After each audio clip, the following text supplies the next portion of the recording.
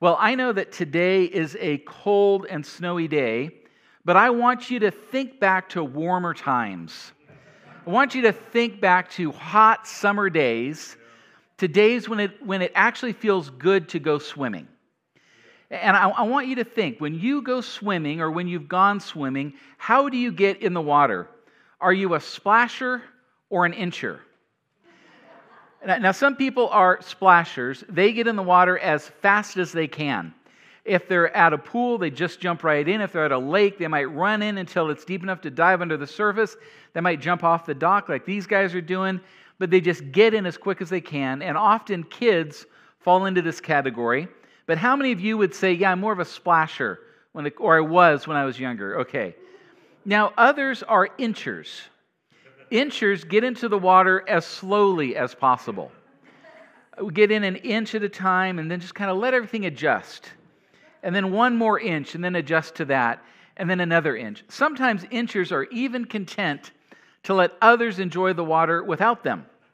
They just stay on the shore. And I confess that I tend to be an incher. Any fellow inchers out there? Okay, yeah. You know, I'll get in, and sometimes if it's cool water, I'll get in about to my knees or a little higher, and they'll just stop. Because going further just kind of gets uncomfortable, and I don't need that. Sometimes I'll just sit on the edge of the pool with my feet hanging in, or I'll stay wading in the shallow part of the lake. Generally speaking, I'm an incher, but I remember one time in particular that I was a splasher. This was about 15 years ago. My girls were 8 and 6 years old, and one Monday in July, I took them blackberry picking. We went to a place about 45 minutes away from my house, and I don't remember how hot it was, but it was in Redding in July, so if it wasn't in the hundreds, I know it was in the upper 90s.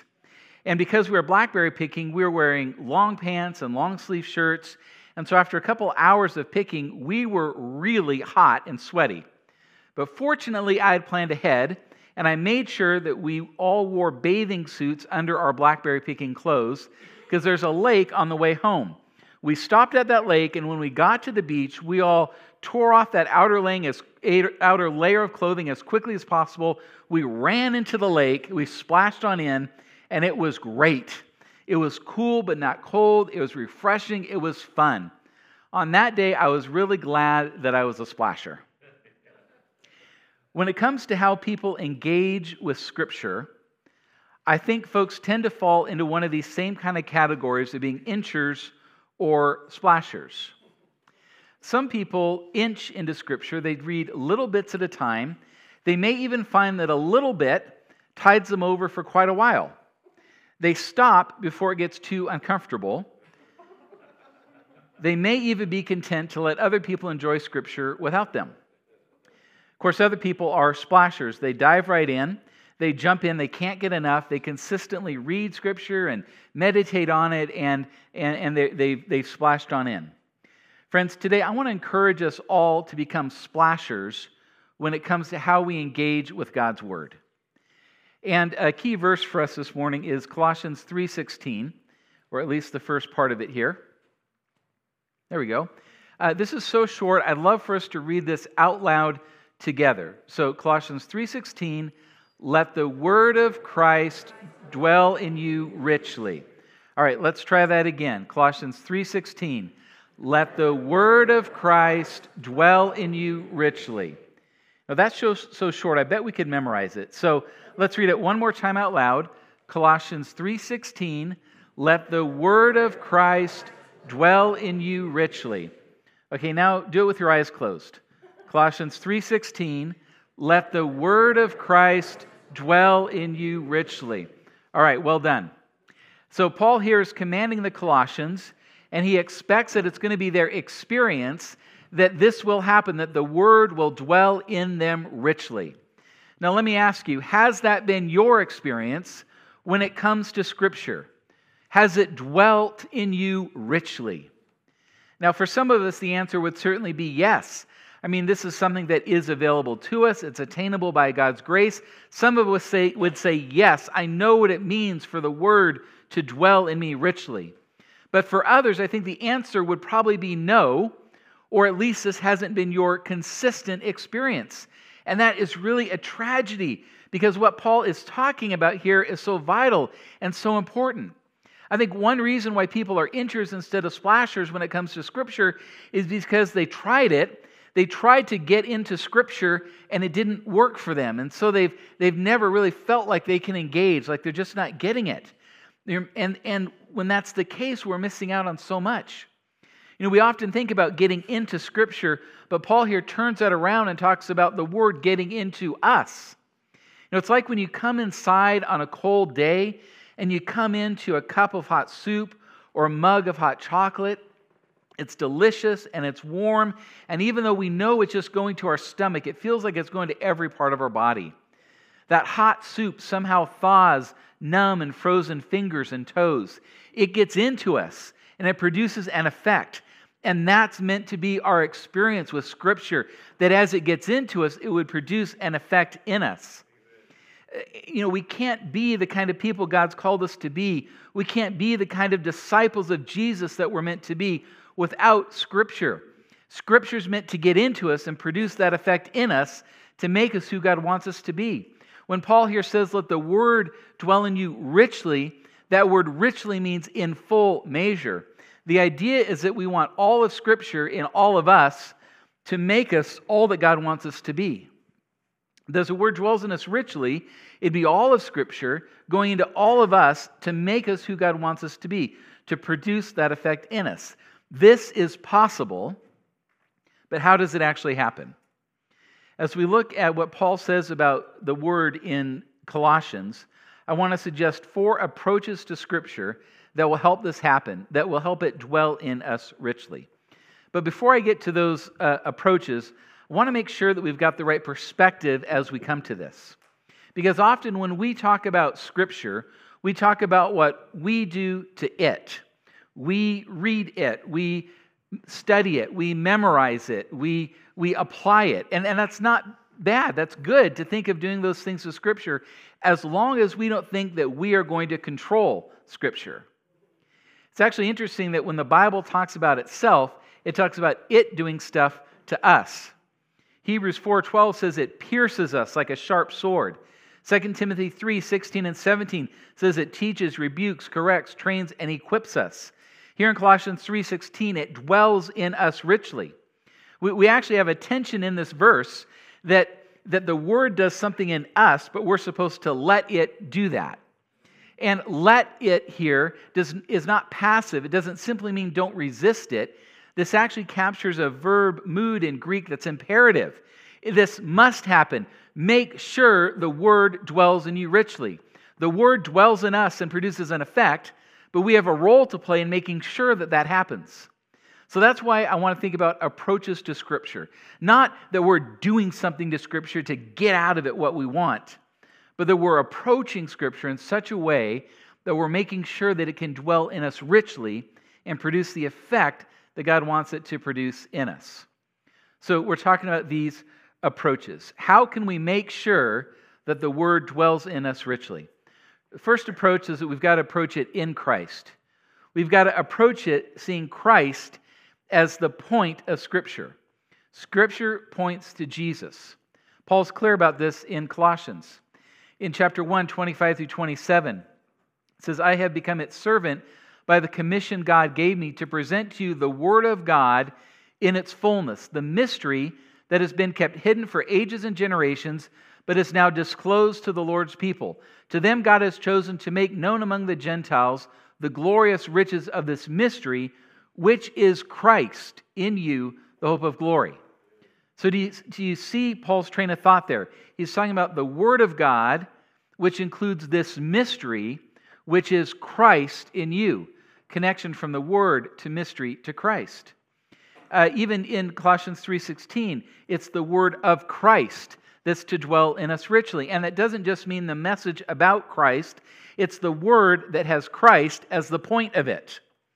This is emphasized elsewhere in Scripture, that Scripture points to Jesus. As Paul came to Thessalonica, we see this in Acts 17. As was his custom, Paul went into the synagogue, and on 3 Sabbath days he reasoned with them from the Scriptures, explaining and proving that the Messiah had to suffer and rise from the dead. This Jesus I am proclaiming to you is the Messiah, he said. But he did this from the Scriptures. The Scriptures point to Jesus. Jesus himself said this on the road to Emmaus. He says, did not the Messiah have to suffer these things and then enter his glory? And beginning with Moses and the prophets, he explained to them what was said in all the Scriptures concerning himself. Scripture points to Jesus, and it's necessary that we understand this as we come to Scripture. Otherwise, we're in danger of misunderstanding and misapplying it. If we want it to dwell in us richly, to produce the effect it's meant to produce, we've got to understand that it points to Jesus.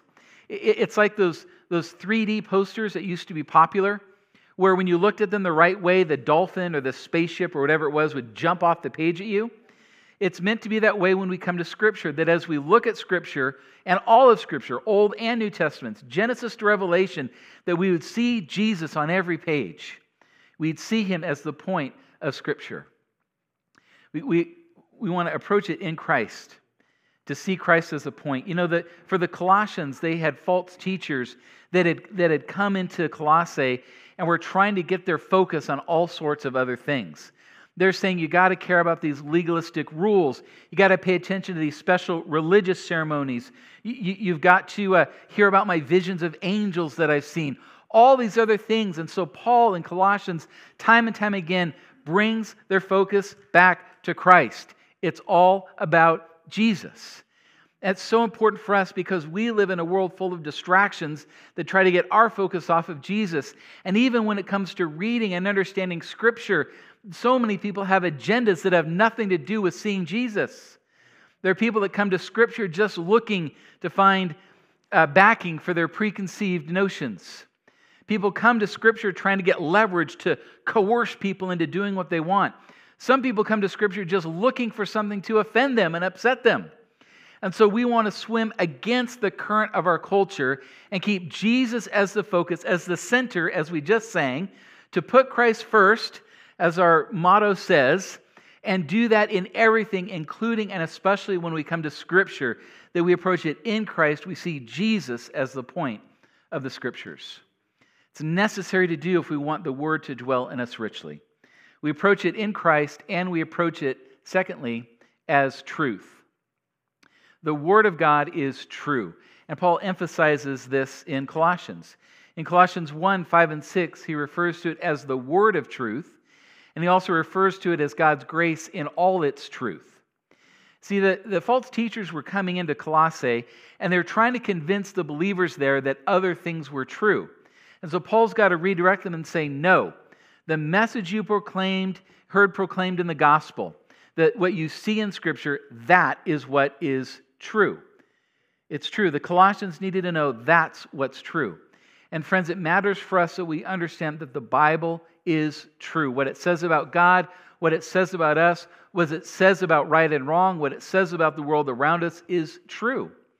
Now, some parts of Scripture are hard to understand. We'll come to passages that are confusing, that might at first glance go, how is that true? And so sometimes we've got to dig in a little bit. It takes some effort to understand what's being said. We've got to look at things like what genre is this passage? What type of literature is it?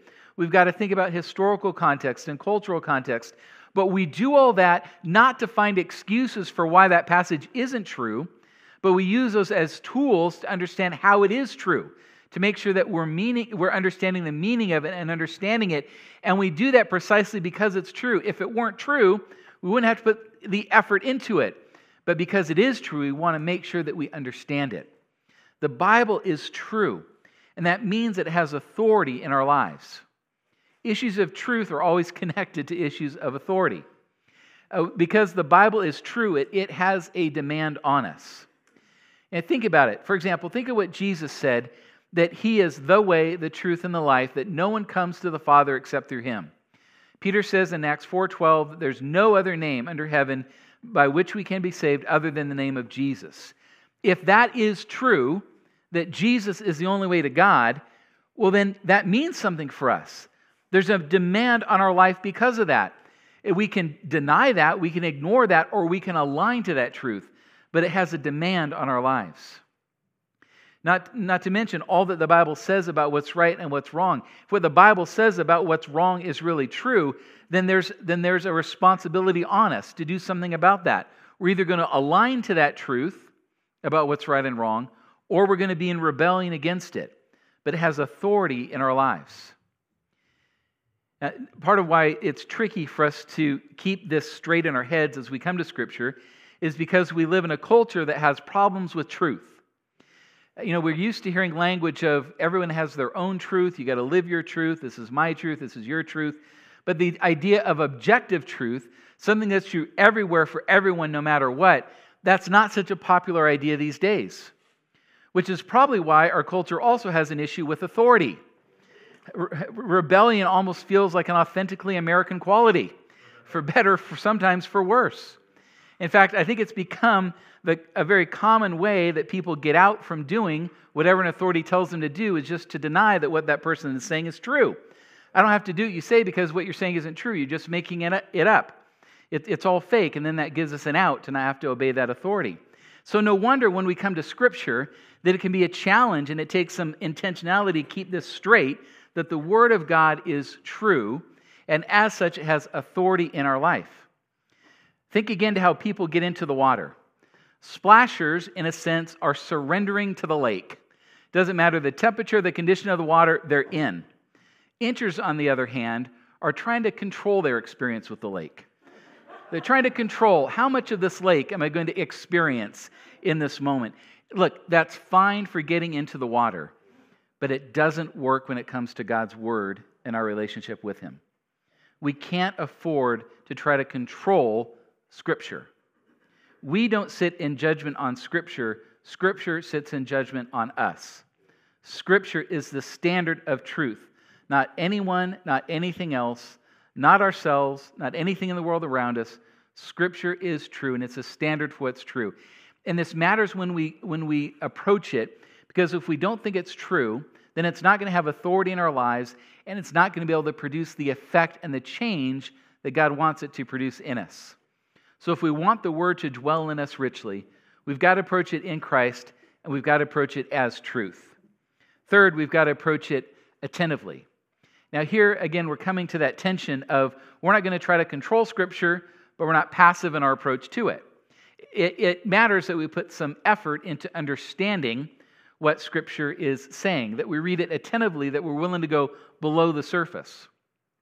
Paul in Colossians 1, 6 and 7 talks about how the Colossians heard and understood the word of truth, and he says that they learned it from his co-worker Epaphras. So they understood it and they learned it. And Paul's reminding them of this because he knew that the best way for them to recognize and reject the false teaching they were being exposed to was to remember what they had understood about the gospel and about what Scripture says. It's like how art historians and art appraisers learn to recognize forgeries. They study the authentic paintings, they make them the standard, and then it's really obvious how the forgeries don't measure up. The Colossians were in danger of uncritically accepting the false teaching that was coming at them, and so Paul is reminding them, no, remember what you've understood, remember what you've learned, remember the truth of the gospel, remember the truth of Scripture. And they had that in them because they learned it and understood it. Folks, it matters for us that we not just hear Scripture and let it wash over us. It matters that we not just read Scripture as words on a page that we forget about. It matters that we understand Scripture. Sometimes this means we've got to put some effort into learning it and studying it to understand what it says. And again, our culture does not help us in this because we live in a soundbite culture. We're used to quick pieces of information. We see memes on Instagram. We watch short videos on TikTok. Maybe on Facebook you might read a post a few paragraphs long, but even that feels pretty long. We're used to thinking that complicated issues can be summarized concisely. And even our news sources, we're used to our news sources giving us simple narratives to understand even really complex issues. We're used to them using broad categorizations and shorthand language as a way to help us understand what we're hearing. And not only that, but we also live in a culture that values instant gratification. We're living in the information age where pretty much anything you want to know, you can know instantly. You can even just ask your phone, Siri, Google, tell me about this, and you get the information. So we're not used to having to study. We're not used to having to dig in to understand. And with Scripture, there's some of the meaning of Scripture that will come as we dig in, as we go below the surface, as we study. And when I talk about study here, this isn't just or even primarily an academic exercise. This is not just for people that have a seminary degree or understand Greek and Hebrew. This isn't for people that are academically gifted who got straight A's in school. To be frank with you, you don't even have to be that smart to do what I'm talking about. Sometimes, there is this element of going to some other resource to get some information on what does Scripture mean, what's this passage talking about.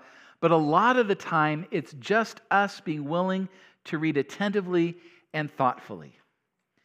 Sometimes it might mean journaling about what we're reading so that we are processing it and understanding it. It always means reading Scripture, listening to God for what He wants to say to us through His Word, but it's about getting under the surface. We are blessed in our day and age to have so many resources available to us to help us grow spiritually. We've got dozens of Bible translations and commentaries and devotional books and apps and Christian music and Christian radio, Christian TV, Christian YouTube videos, Christian podcasts, and it truly is a blessing to have all of that. But the danger inherent in all of that blessing is that we would get used to others doing our thinking about Scripture for us. We're not meant to be nourished by pre-digested Bible truth. We're meant to get it for ourselves. And you can do this. Whether you consider yourself a scholar or not, you can do this just by taking the time to slow down when you come to Scripture. Say, God, speak to me. To ask questions about what you're reading, to ask them to God, to journal them. If necessary, go look stuff up. But we can understand Scripture. And if the Word is going to dwell in us richly and produce an effect in us, then it's got to get below the surface of our lives. We've got to find this way to work it in as we come to Scripture attentively. So for the Word to dwell in us richly, we've got to approach it in Christ, approach it as truth, approach it attentively, and finally, to approach it together. Oh, sorry. There we go. Well, we're going to approach it together. It is the fourth point, even if it's not up there. Paul says in Colossians 3:16, let the word of Christ dwell in you richly. That you there is plural. Let it dwell in all of you richly. Part of the problem that Paul was experiencing in Colossae was that people were really prioritizing their private, subjective spiritual experiences that they had, and they were kind of making that the focus of their lives and of their spirituality. So people would say, I had visions of angels, I had these other spiritual experiences, and Paul's got to confront that. In fact, he says, there it is, he says in Colossians 2, such a person also goes into great detail about what they have seen. They are puffed up with the notions by their unspiritual mind, with idle notions by their unspiritual mind. They have lost connection with the head, from whom the whole body, supported and held together by its ligaments and sinews, grows as God causes it to grow. God causes the body to grow, this body that's connected to the head, which is Jesus. When we lose connection with the head, we lose connection with the body, and we can't become who God wants us to be without that connection to Him and to the body of believers, the church. So it matters that we don't get into our own completely private worlds in our relationship with God, but that we're connected, and that when we come to Scripture, we're coming to it together.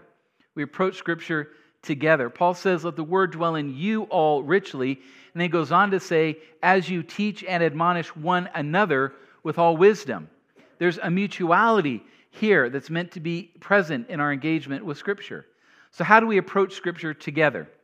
Well, we do it in this time that we have right here on Sunday mornings. We do it as we worship. A lot of the songs we sing remind us of the truths of Scripture. They bring to mind stories from the Word of God. They're reminding us of who God is. A lot of the songs we sing actually are exhortations to one another as we're singing and reminding each other of who God is and what He's done. We also approach the Word together in the sermon. Paul says in Colossians 1:28, we proclaim Him, teaching and admonishing everyone with all wisdom. So there is a place for a centralized proclamation of the Word that matters. But here's the thing. We can't just approach the Word together on Sundays, or we're not doing all that God tells us to do. Because Paul says in Colossians 1:28, we proclaim Him, teaching and admonishing everyone with all wisdom. But then in Colossians 3:16, he says, as you teach and admonish one another with all wisdom. It's a both and. It's not just the centralized gathered proclamation. It's not just the talking about it amongst ourselves. It's both are part of how we approach Scripture together. And we've got to do that teaching and admonishing one another in a setting other than this. Because if we took the time to do that when we're all together, we'd be here forever. If every adult who is at chapel on an average Sunday spoke for just 5 minutes, our services would be over 9 hours long. And so, so other than Dave, most of us would not be able to enjoy that. And so it matters that we have other settings where we can do this. This is a big part of the point of connection groups and Bible studies, that there's that place that we can come together and teach and admonish one another as we study Scripture, as we approach the Word. And when we do this, it protects us from idiosyncratic, incorrect interpretations of Scripture. There's an accountability for how we understand Scripture when we're looking at it together. That we can come and say, I don't think I understand this. What do you guys think? What do you see here? Or if someone spouts something that we know is really off, then in love and in relationship we can say, I'm not sure that's what that means. Show me again where you saw that in there, because that's not what I took away from this. Or even, here's another way of looking at it. So there's a benefit to approaching the Word together. There's accountability for how we understand it and in how we apply it, especially when we're doing this in a small group. We can say, okay, we talked about this passage, we understand it, here's what we're going to do with it. Next time we meet, you can follow up. How'd it go with what we said we were going to do? And if we want the Word to dwell in us richly, this is an important part of how we approach it. That we don't stay in our own heads, in our own worlds, in our own minds. They approach it with others. In large group gatherings, in small groups, we approach the Word together. What Paul says here in Colossians 3:16 can happen for us. The Word can dwell in us richly. We can have all of Scripture in all of us and making us all that God wants us to be. That is possible. As we cooperate with God in this, it matters that we approach Scripture in these ways, that we approach it in Christ, that He's the point, He's the focus, He's what it's all about. It matters that we approach it as truth. It has authority in our lives. It matters that we approach it attentively, being willing to go below the surface to understand what Scripture is saying, and it matters that we approach it together. All of this is part of what I want to see happen in the church-wide emphasis that we're starting next week called Feast, 40 Days in God's Word. I've sent out an email, or a letter, and been communicating about this, but just to remind you of what this is. We're taking a season of 40 days to focus on Scripture, and especially to try to establish or deepen a habit of daily engagement with Scripture. And what I mean by a daily engagement with Scripture is that every day we would read or listen to Scripture, that we would meditate on it, that we would listen to God and what He wants to say to us through it, and that we would apply it in our lives. And that would become a daily habit if it's not one already. And if you already have that habit, it would deepen and strengthen because we focus on it for these 40 days. Now, obviously, we're not doing it for 40 days so that on day 41 we can say, we're done, we did it. Now we don't have to read the Bible anymore. We're going after it in this focused way for 40 days, hopefully to create an effect that will last well beyond the 40 days as this habit is strengthened in our lives. One of the key elements of the feast is a daily commitment to read or listen to Scripture every day for the 40 days, following one of 3 Bible reading plans that I've provided for you. In fact, you have a bookmark with those plans on your seat. You can just take a look at that. You see that one side says highlights and overview on it. And the highlights plan is one chapter a day, and it's designed to give you a sampling of all the different genres of literature there are in the Bible, and also to give you a sense of the broad storyline of Scripture. So it's one chapter a day for 40 days will give you a sense of the whole scope of Scripture. Then there's the overview plan, which is 2 to 3 chapters a day. It's similar in purpose to the highlights plan. It just goes into a little more detail. But again, the idea is we're going to look at all the different types of literature there are in Scripture and get a glimpse of the whole storyline of Scripture in 40 days. Now, on the other side of the bookmark, there's the whole Bible plan, which, as it says, takes you through the whole Bible in 40 days. Now, that means reading like 30 chapters a day. That's a lot. I honestly don't expect that this will be the plan that most people do. But if you already have a well-established habit and you're looking for a challenge, here you go. If you have or can make the time to do this, go for it. I imagine that most of us are going to choose the highlights of the overview plan. I'm going to do the overview plan. That's the one I'm doing. But we're going to do one of these plans, and you'll notice as you look at that closely that all 3 plans cover the same sections of Scripture each week. So, for example, in the first week, whether you're reading 7 chapters or 17 chapters or all 5 books, we're going through Genesis through Deuteronomy. It's the same section that's being covered. A couple logistical notes on those plans.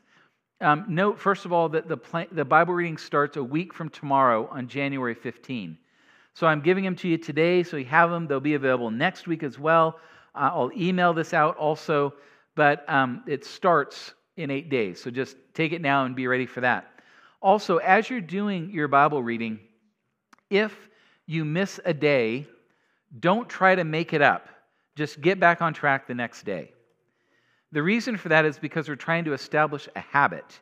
And if you get behind a couple chapters and then, now I'm down, I got to read all those more. Now I'm down 5 chapters, I missed another day, now I'm down 8, now I'm down 10 chapters, forget it, I'm never going to catch up. We could give up. And we want to establish a habit. So if you miss a day, don't worry about it. Just get back on track for the next day. And then later, if you want to go back and read the ones you missed, great. But just get back on track the next day so we get into that daily rhythm. So that's the Bible reading plans. Now, because we're covering all the same sections each week, we're all going to be in the same part of Scripture together, it means that we can use our time together on Sunday mornings a little differently. So during the Sundays of the feast, I'm not going to be preaching a typical sermon. We're going to use our time in some other ways. One thing we're going to do is I'm going to have a couple people each Sunday share how they heard God speak to them through what they read the previous week. Now, just to be clear, I'm not going to be calling on you randomly. The people who are doing this will know ahead of time that they're doing this. But I just want us all to hear from a variety of voices of how God speaks to them through Scripture. Because the way He speaks to me may not be the way He speaks to you, but it might be the way that He's speaking through someone else. So we're going to hear from several people over the course of the 7 Sundays we have about how God's speaking to them through Scripture. So we'll do that. Then I will take some time to give a preview of what we're going to be covering in the week ahead. So I'll be going over any themes that you're going to notice in the passages we'll read in the coming week. I'll talk about anything you need to know about, like the genres of Scripture we're going to be looking at, so you understand that.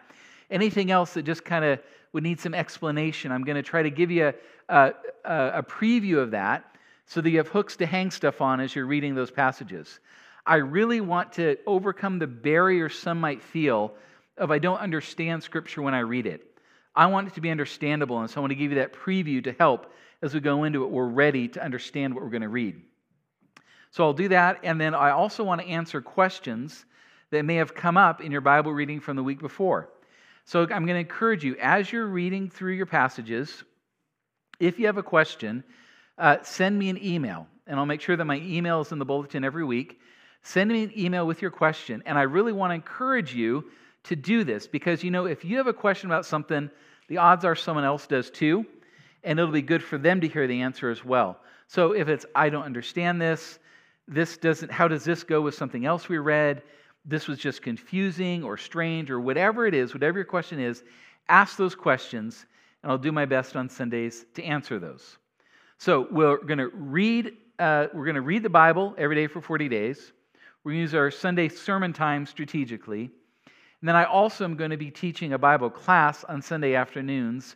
starting next week. I'm calling it the Deeper class. It'll be from 4:30 to 6 on Sunday afternoons. And this isn't going to be teaching through a passage or a book. It's more giving you tools so that when you come to Scripture, whatever part you're in, you'll be able to understand and apply it better. And so this is going to be looking at things like the reliability of Scripture, historical context for the events of Scripture, cultural backgrounds of the Old and New Testament, the geography of Bible lands, some basic Bible study tools. And I've designed the class so that whether you have no knowledge of Scripture or whether you're super familiar with the Bible or you're somewhere in between, there's going to be something for you. I really believe you're going to benefit from this, regardless of what your starting point is when it comes to Scripture. So that's the Deeper class. It's going to be Sunday afternoons. We are offering childcare during that class. I really want to make that available for everyone. So we'll be offering childcare, and I'm looking forward to that. We are going to be doing the feast with our kids and our youth as well. Know that Pastor Noah has a Bible reading plan for the youth that he's going to give to them that's really synced up with what we're doing as well. The kids will be engaged. It's going to be great for the whole church to do this. And I'm going to encourage you, as we're going through the feast, as you're reading Scripture, to use the chapel Facebook group as a place to post thoughts, insights, questions as you're reading through. So you read and you have a thought, just put it on that Facebook group. Others can interact with that. You have a question, what did you all think about this? Put that there. And that can be a place for us to interact about what we're reading, even in between Sundays when we're together. This might be a good time to make sure you're part of the Facebook group. And if you're not, join. And to like the posts that are there, because that lets Facebook know I want to see things from this group when you like the posts. And so that way you'll be already up to speed when the feast starts. Also, if you're going to post about the feast and about what you're reading or getting out of a passage somewhere other than Facebook, use the hashtag Chapel Feast, and that way we'll be able to kind of see what other people are posting. If the Facebook group and the hashtag thing went over your head, that's okay. Just read the Bible, and we'll be talking about it on Sundays. It'll be great. So there you go. I see this as something that's really important for us and something that's really significant. And so I put on every seat, I put a commitment card. That's the small 3x5 card that says Feast on it at the top. And it has the place for you to give your information and then check how you're going to participate in the feast. There's a couple reasons for this. First of all, making a commitment in writing solidifies it in us that this is something I'm really going to do. And I think this is a serious enough commitment that it's worth this kind of a step. So especially with you're going to read the Scripture every day, that's honestly more for you, just to make that commitment, to kind of go on record saying, yes, I'm going to do this.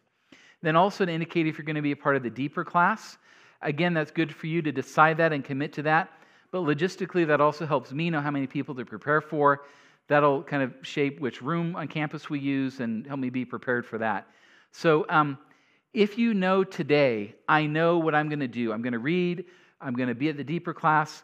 Check those boxes and turn that card into the offering box on your way out. If you don't know yet or you want to give it some more thought and prayer, do that. You have a chance to do this again next week. But when you know, this is how I'm going to participate, I encourage you to make that commitment and let me know how you're going to participate. I'm also going to say for the Deeper class, because it's starting next Sunday, this would be maybe more for the folks watching at home. You don't have that card. You're not able to turn it in, but you could reach out to the church office, reach out to me, and say, hey, I'm going to come to the Deeper class. I'm going to need childcare, and that'll help me be well prepared for you so that when we get into next Sunday, we're ready for that. So that can be part of your response today is to, if you're ready, make that commitment, return that card, and say, yes, this is what I'm going to do. My hope for the feast and beyond is that we can be a church full of people in whom the Word richly dwells. That we can be those who are not content just to wade in the shallows, but to dive in and get under the surface into God's Word. That we can get all of Scripture into all of us so that it'll make us all that God wants us to be. Can you imagine what it would be like to be a part of a church where that was really the case? Wouldn't it be great to be a part of a church full of people in whom the Word is richly dwelling? Wouldn't it be amazing for us to be that kind of a community? That's what I want us to discover together. Would you stand with me? I'm going to pray for us. I'll invite the worship team to come back and lead us in worship before we close the service. But I just want to pray for us as we reflect on what we've talked about today. Lord, we are so grateful that you are a God who speaks to us. You reveal yourself to us. Thank you that you want to communicate with us, and we're so grateful for the revelation that you've given us in your word in Scripture. We thank you, Holy Spirit, that you were at work over centuries, inspiring human authors to produce something that's beyond what they could have done on their own, that's the true Word of God. We thank you, Lord, for the way that you have preserved your Word through the centuries, through the millennia, so that we have it before us now, that we can read what you spoke and hear you speak it into our lives today. So we're grateful, Lord, and we want to engage with your Word. We don't want to be those who inch in to your Word or approach it tentatively or with any sense of control, but we want to jump in wholeheartedly into your Word and all that you want to say to us through it. And Lord, we want to do that in the feast, yes, but Lord, I pray that that would just be an intensification of what is always true, that we are engaging with your Word, that we're hearing you speak, that we're meditating on what you say, and that we're applying it to our lives. May that be the case, Lord, for each of us. Thank you. In your name we pray. Amen. Chapel family, I bless you in the name of Jesus with an unveiling of the depths of the riches of God and what he has for you. I bless you as Paul prayed for the Ephesians, that the eyes of your heart would be opened, that you would be able to grasp the depth and width, the breadth of God's love for you, his grace for you, his mercy for you, his presence in your life, and his power in your life. May you be blessed with an awareness of the greatness of God as you spend time in his word this week and as you listen to his whispers in your heart. Chapel family, as we go from this place, we are blessed. In the name of the Father, the Son, and the Holy Spirit, amen. Amen. Bless you.